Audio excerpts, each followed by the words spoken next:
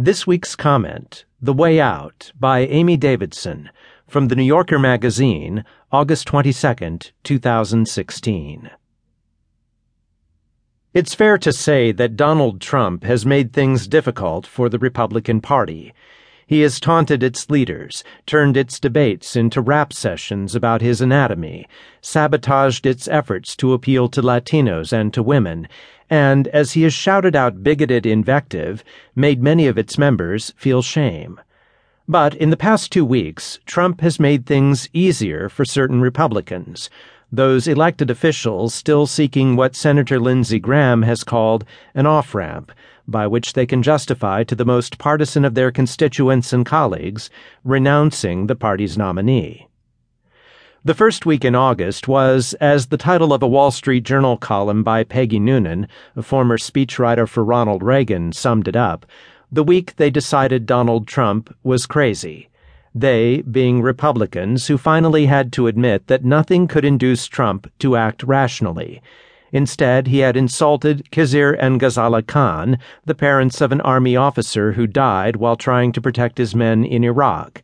Senator Susan Collins of Maine, in an op-ed published in the Washington Post on August 8th, cited that incident as one of many that had persuaded her that she could not vote for Trump. The same day, 50 former officials who had held national security or foreign policy posts in Republican administrations released a letter saying that none of them would vote for Trump and expressing particular alarm at his potential control of the nuclear arsenal. And those defections came before Trump told a crowd in Wilmington, North Carolina, that if Hillary Clinton won the election and gets to pick her judges, nothing you can do, folks, although the Second Amendment people, maybe there is. Suddenly, this was the week when Republicans had to decide whether they would stick by a nominee who, indirectly but unmistakably, had mooted nullifying election results at gunpoint.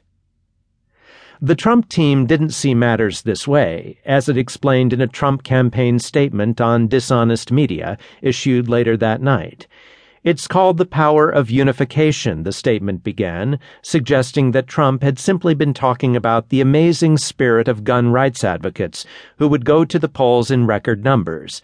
Never mind that he had been talking about what could be done after Election Day. The NRA promptly tweeted its support, which may have helped to quiet the response from some elected Republicans. Speaker Paul Ryan said at a press conference that the remarks sounded like just a joke gone bad, and that he hoped Trump, whom he has endorsed, would clarify them very quickly. He went on, "I think it's very clear that the Trump-Pence ticket is going to be one that will put good judges at the Supreme Court." On Thursday, Trump told CNBC that only the haters would think he wanted Hillary Clinton dead. Hate, though, is precisely what he has worked to evoke in his supporters.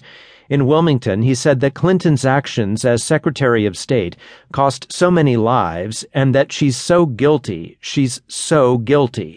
He added, "If I'm ISIS, I call her up and I give her the Most Valuable Player award." By the next day, he was calling President Barack Obama the founder of ISIS and Clinton his co-founder. She was, further, a pawn of Wall Street and other paymasters working to destroy America from within, someone who has to be stopped but perhaps can't be by normal means because the electoral system is rigged. In that context, the call out to Second Amendment people was almost an unnecessary Trumpian embellishment. For some time, commentators have been observing that violence can emerge from the sort of rhetoric that swirls around Trump, and drawing parallels to the angry exchanges in Israel in the days leading up to the assassination of Yitzhak Rabin in 1995. Collins was the 6th Republican senator to announce that it's all too much to sustain. The others are Graham, Jeff Flake, Mark Kirk, Ben Sasse, and, in his own way, Ted Cruz. Historically speaking, that's a remarkably high number, and Collins may be a harbinger of a still broader shift. By the end of the week, however, none of the remaining 48 Senate Republicans had followed her. Politico reported on the draft of a letter from 70 GOP regulars asking the Republican National Committee to redirect money to down-ticket races. The letter's primary concern, though, seemed to be less Trumpism than Trump's poll numbers.